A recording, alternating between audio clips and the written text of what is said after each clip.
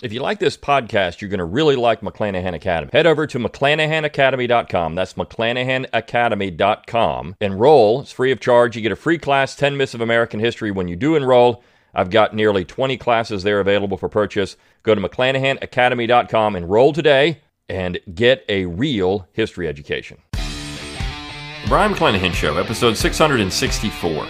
It's time to think locally and act locally. Welcome to the Brian McClanahan Show.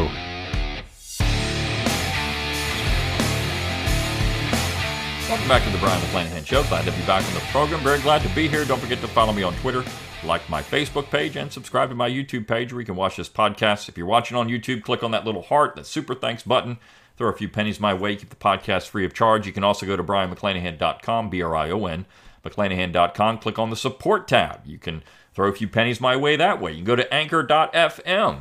You can become a subscriber there and throw a few pennies my way that way. Of course, you can also go to McClanahanacademy.com. It's a great way to support the show. You can buy classes there, and every time you buy a class, you support the show, and of course, you get great content, right? So it's a win-win for you. Also at brianmcclanahan.com, give me that email address. I'll give you a free ebook. You get on my email list. You get great coupons from McClanahan Academy. You get my emails when I send them out. So don't unsubscribe from that. You want to be on that email list. You can also click on the shop tab at brianmcclanahan.com. Get my logo and all kinds of cool stuff. And as always, rate, review, and subscribe to the podcast. Let people know you're thinking locally and acting locally, and share it around on social media. Tell people you love the show. Send me those show requests. I like to hear what you want to hear. Wrapping up the week this week with a piece that was in the New York Times.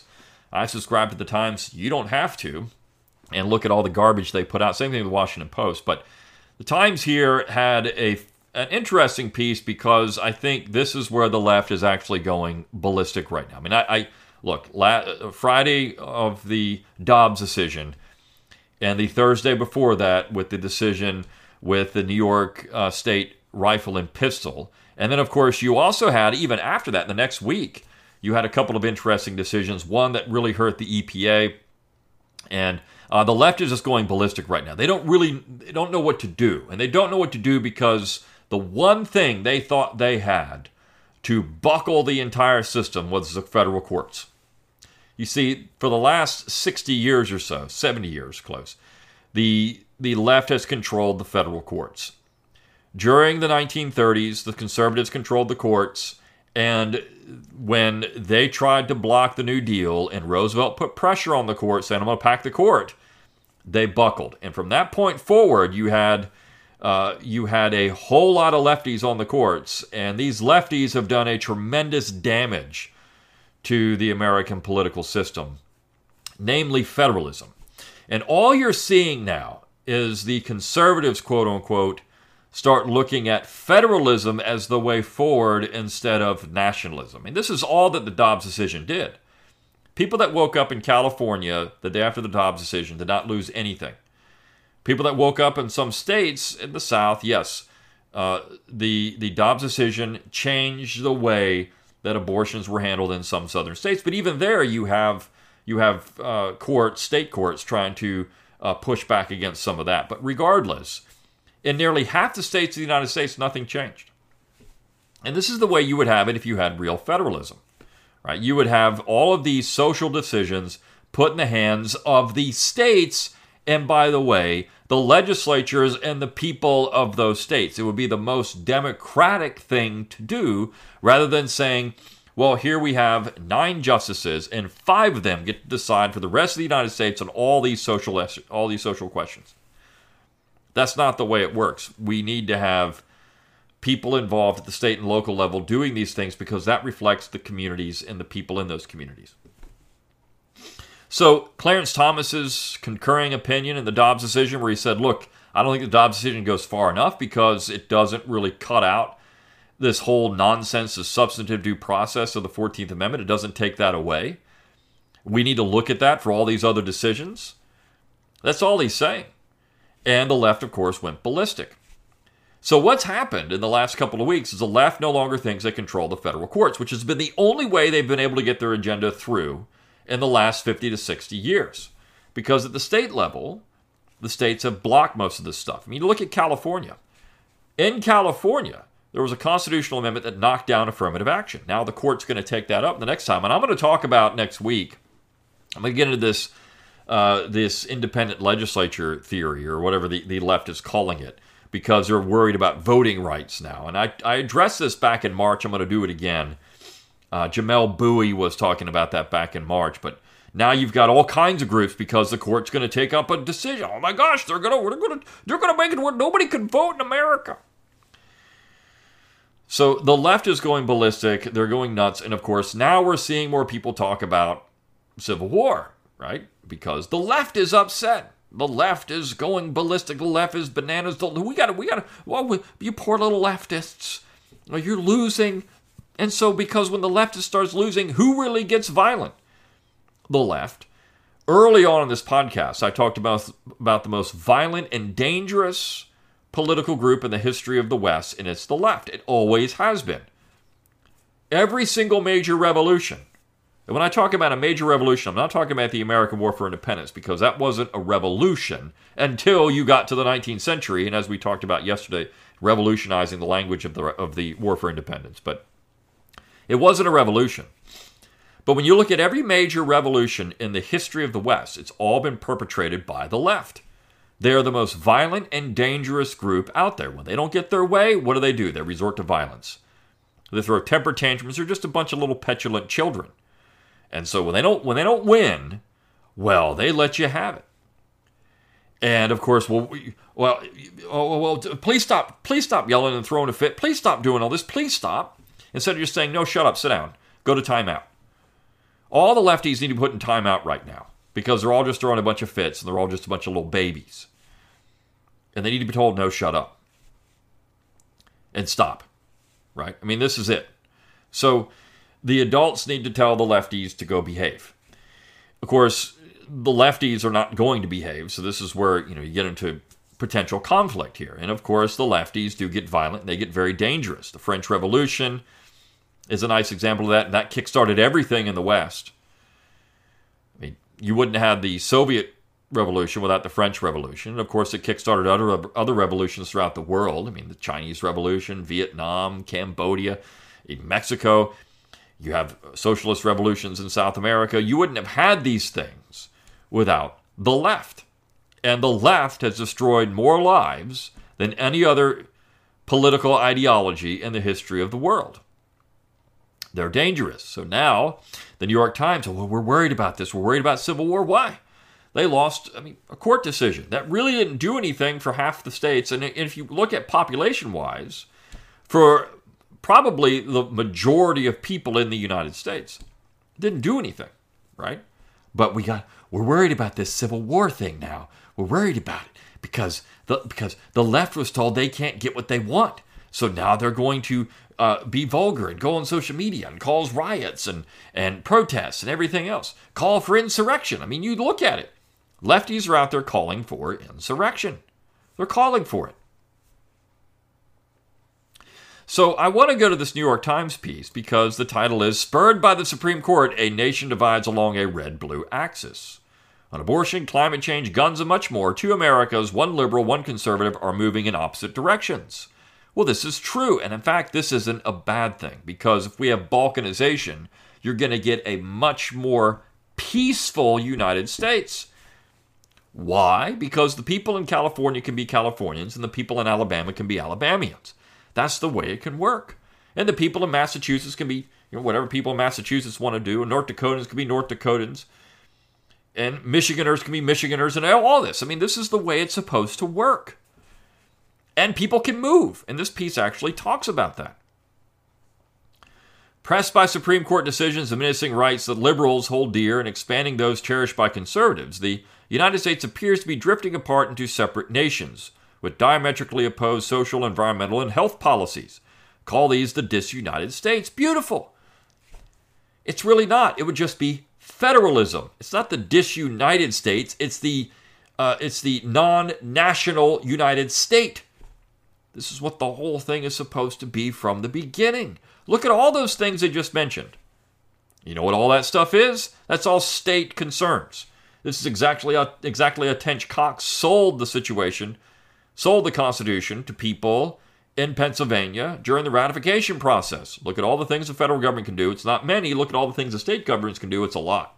It's how James Wilson sold it.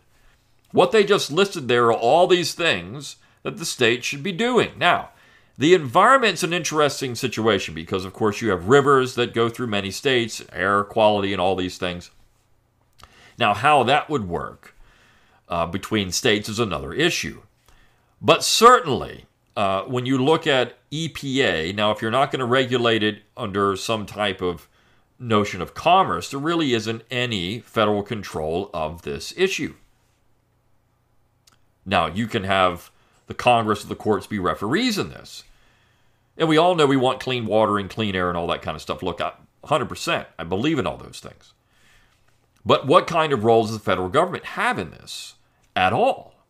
Now, if you're saying they can regulate waterways, well, then maybe they can regulate pollution in the waters, or if they regulate airspace, maybe they can regulate air pollution, these kind of things. But regardless, this is more or less a state issue.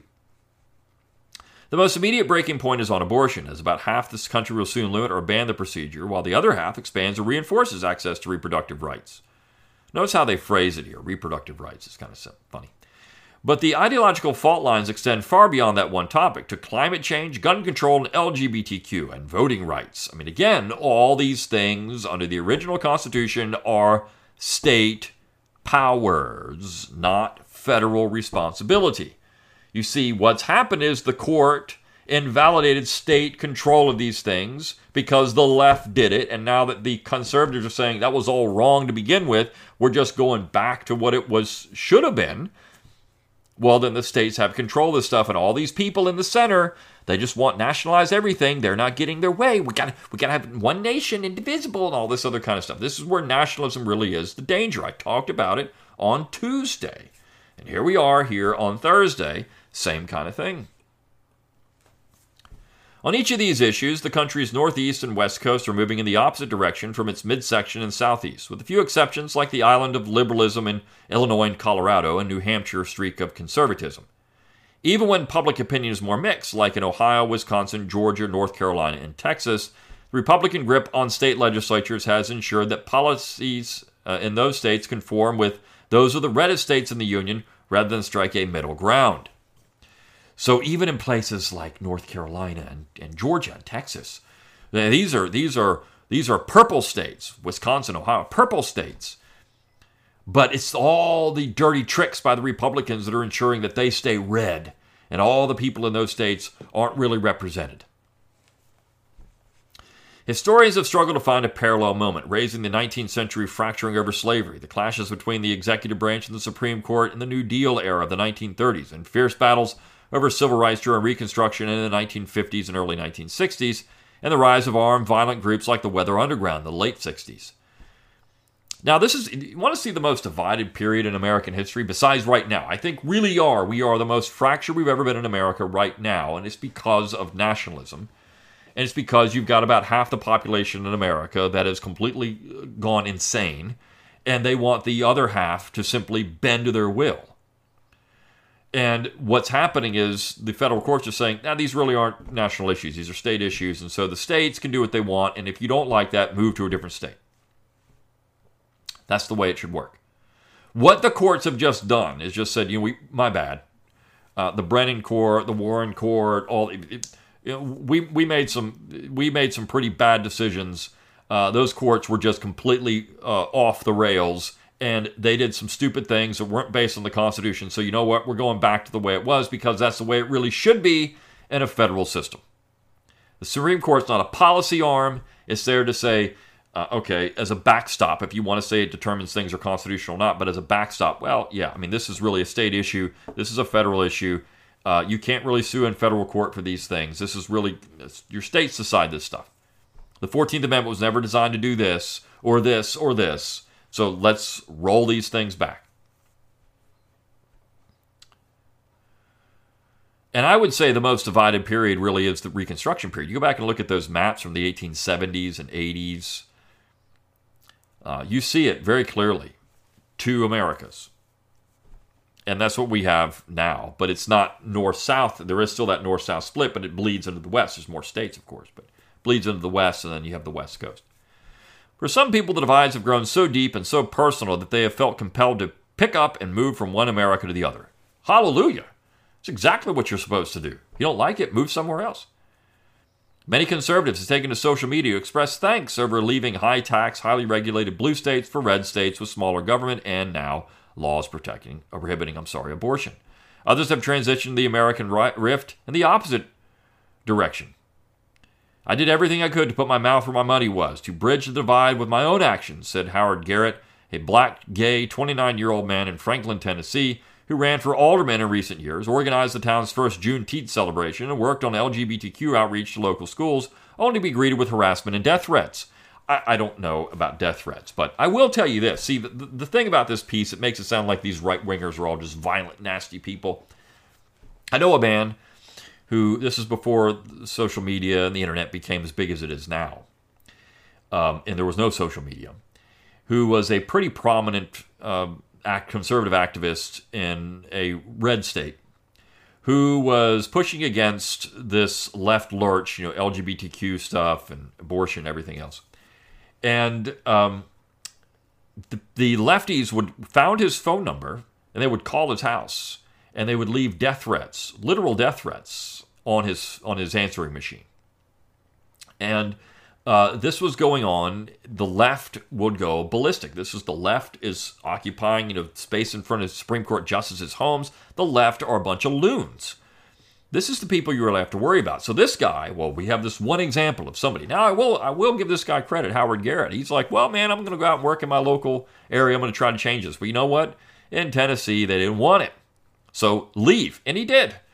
Garrett moved to Washington, D.C. He couldn't win as alderman because he didn't fit the political culture. He wasn't going to get his way on his leftist stuff. People in Franklin, Tennessee didn't want that. So he moved. He moved to Washington, D.C., which more reflects what he wants. People were just sick in their heart, he said. That was something you can't change. On abortion, history seems to be riffing on itself. Both supporters and opponents of abortion rights see a parallel to the abolition of slavery.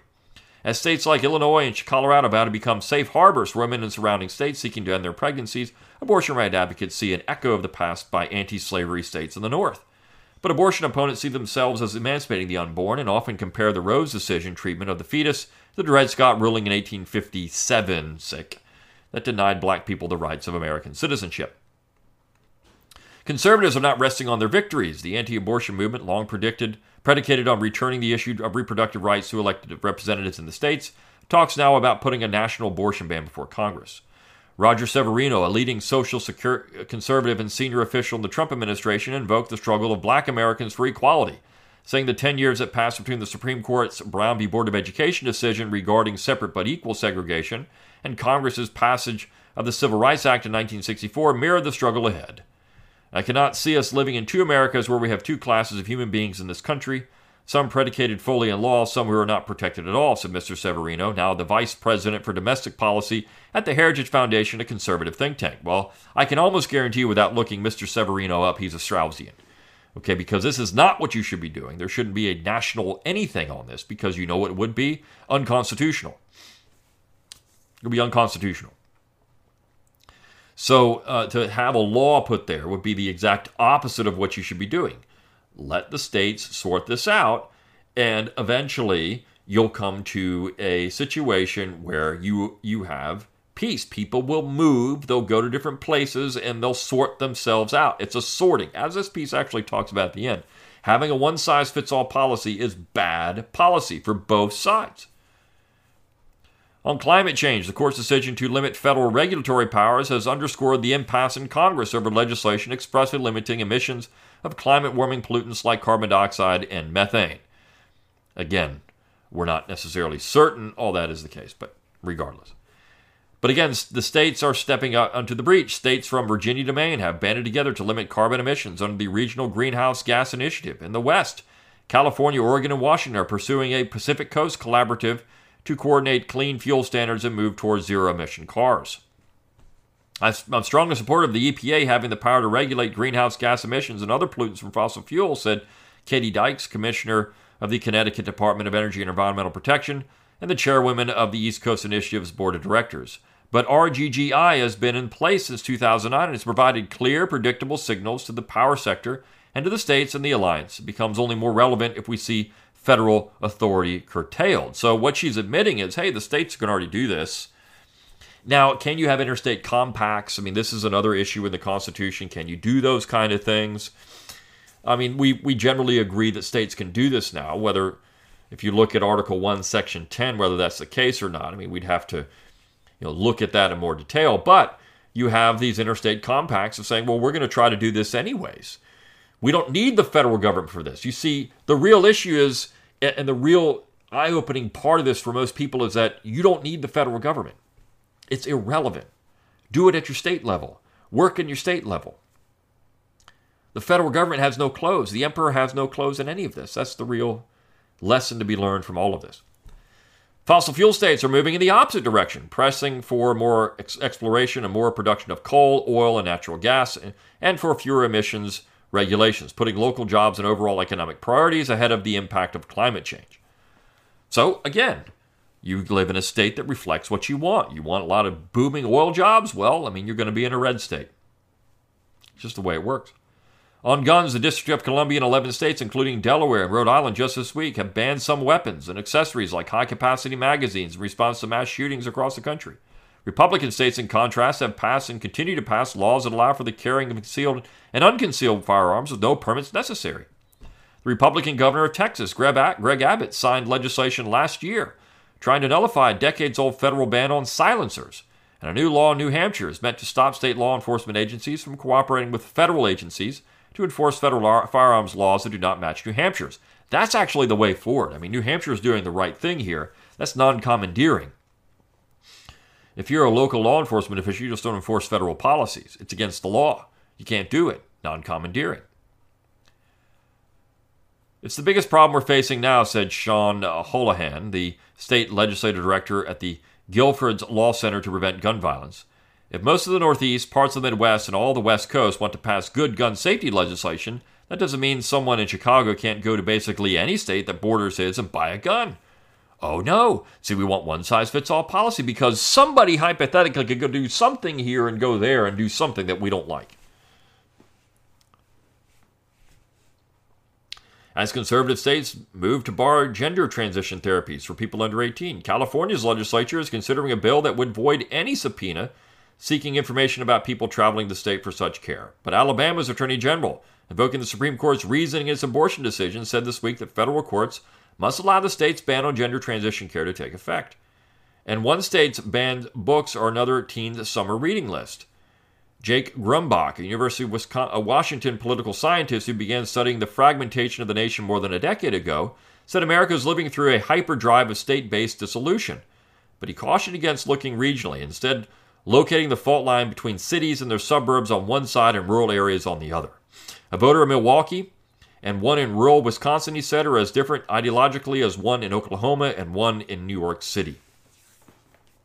Now, this is the case, right? So in some cases, I believe the states are too big, right? The states need to be decentralized even more. When you look at the founding generation, what they said about good representative government, 1 to every 40,000 would work if that government only had general concerns. But when you started talking about all kinds of local concerns, that needed to be even smaller. So maybe the states are too big. Maybe we need to decentralize the states. Maybe, for example, Atlanta needs to almost be its own state. Maybe Milwaukee needs to be its own state. Maybe New York City should be its own state. And then all the rest of it around it can do something else. Maybe that would work. However, gerrymandering and restrictions on voting access in Republican states have given conservatives a greater institutional advantage than the edge Democrats have in more liberal states, Mr. Grumbach said. He pointed to a gerrymandered legislative map in New York that was blocked and to similar maps that have gone forward in Louisiana, Ohio, and Florida. The tensions of the moment might be most acute in the porous borderlands of red and blue America. The St. Louis Board of Aldermen, responding to Missouri's abortion ban, is considering using $1 million in COVID relief funds to instead aid women seeking abortions across the border in Illinois. Now, that would be a really interesting legal situation there because that's not really dealing with COVID relief, right? So how does that work? You could see a lawsuit certainly developing over that. And Capra, the chief of staff to the Democratic governor of Illinois, J.B. Pritzker, said abortion providers in the state used to serve a few hundred out-of-state women per week. Since the overturning of Roe a week ago, she said it's been several thousand. The governor's committed to Illinois being an oasis, she said. He isn't shifting on that, but there's no question that's a burden. Gun rights laws like the protections for silencers in Texas are edging back toward the idea of nullification, that states should be able to ignore federal law, an idea that grew directly out of slavery, said Bethany Lucena, a University of Rochester political scientist who studies federalism in different countries. Well, it doesn't go right back to... In fact, nullification was never used in favor of slavery. Ever. Not one time. It was used against it when you look at what northern states were doing with their personal liberty laws, but it was never used in favor of slavery. Now, if you're saying it grew directly out of slavery, but of course it didn't, because you go back to the Stamp Act and there was nullification there. You go back to 1798, there's nullification there. So this is stupid. Bethany Lucena doesn't really know what she's talking about. But you can imagine a day where there's a federal ban on abortion. The governor of California says, we're just not going to do that. It's all very double-edged weapons. Double-edged weapon, not a double-edged sword. A double-edged weapon. So Bethany Lucena is not very bright. Conservatives might see the coming years as the moment to pivot toward amassing more national power, if they can seize Congress in November and the White House in 2024. Anti-abortion activists have always had two arguments in favor of ending Roe v. Wade: a legal case that the Constitution does not include a right to end a pregnancy, and a moral case that abortion is murder. Mr. Severino, again invoking segregation, said that until the legislative and executive branches of government stepped in with the Civil Rights and Voting Rights Acts of the 1960s, recalcitrant states failed to integrate their schools after the Supreme Court ordered them into in 1954. There are deep parallels here, he said. Then it was, what is the value of a human person measured between black and white Americans? Here is the value of a person within the womb and outside of it. As the political divide between the states becomes more pronounced, what political scientists call sorting may accelerate. The conservative Illinois billionaire Kenneth Griffin announced last week that he had moved to Miami from Chicago and would take Citadel, his hedge fund, with him. He told his employees that Florida offered a better corporate environment. At the same time, Ms. Capera said the Pritzker administration routinely boasts of the state's welcoming political environment where abortion rights are codified and companies will never find themselves in a position of Walt Disney Company, which now occupies in Florida, squeezed between a conservative government constraining gay and transgender rights and liberal consumers demanding a corporate pushback. Companies don't want to have to deal with people boycotting their business or struggling to get people to move to them, especially younger workers, she said. Joanna Turner Bisgrove, 46, a family physician at Rush University Medical Center in Chicago, has worked her whole professional life in Oregon. Wisconsin, a small town south of Madison, when her hospital was purchased by a Catholic healthcare chain that began restricting abortions and transgender care. After the Wisconsin legislature took up the issue of transgender girls in sports, she said friends of her gender-fluid child became magnets for bullying so bad that it made the local news. Nearly a year ago, the Bisgroves finally moved across the red-blue border to Evanston, Illinois, where Dr. Bisgrove said her children would be accepted and her medical practice could thrive. In the end, she said, my morals would not square with what I could do. So, she did what everybody should logically do. If you don't like where you're living, move. If you think there's a better state, get to it. This is what people should be doing, thinking locally and acting locally, that Bisgrove moved, right? This is where we should be thinking of these things. Now, I can disagree with what the leftist policies are, and I do, but the fact is, people can move to states that better reflect that, and I'm fine with that. If you want to have Illinois be like this, hey, Illinois, you be Illinois. And all the lefties can move there. Same thing with California. All the lefties can move to California. You know what will happen? We won't have a situation where we have tremendous political conflict every day of our lives at the state and local level. And then people will start ignoring Washington, D.C., and it will lose all of its allure and its power. The most powerful people are governors in the United States, and we should start thinking about it like that again. And if we did more of that, America would be a much more interesting place, and of course, I think a much less conflicted place because we're not focusing all the attention on the center in America. All right, great piece.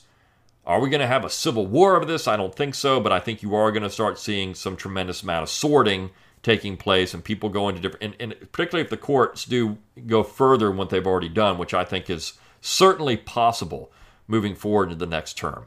All right. See you next week on the Brian McClanahan Show. See you then.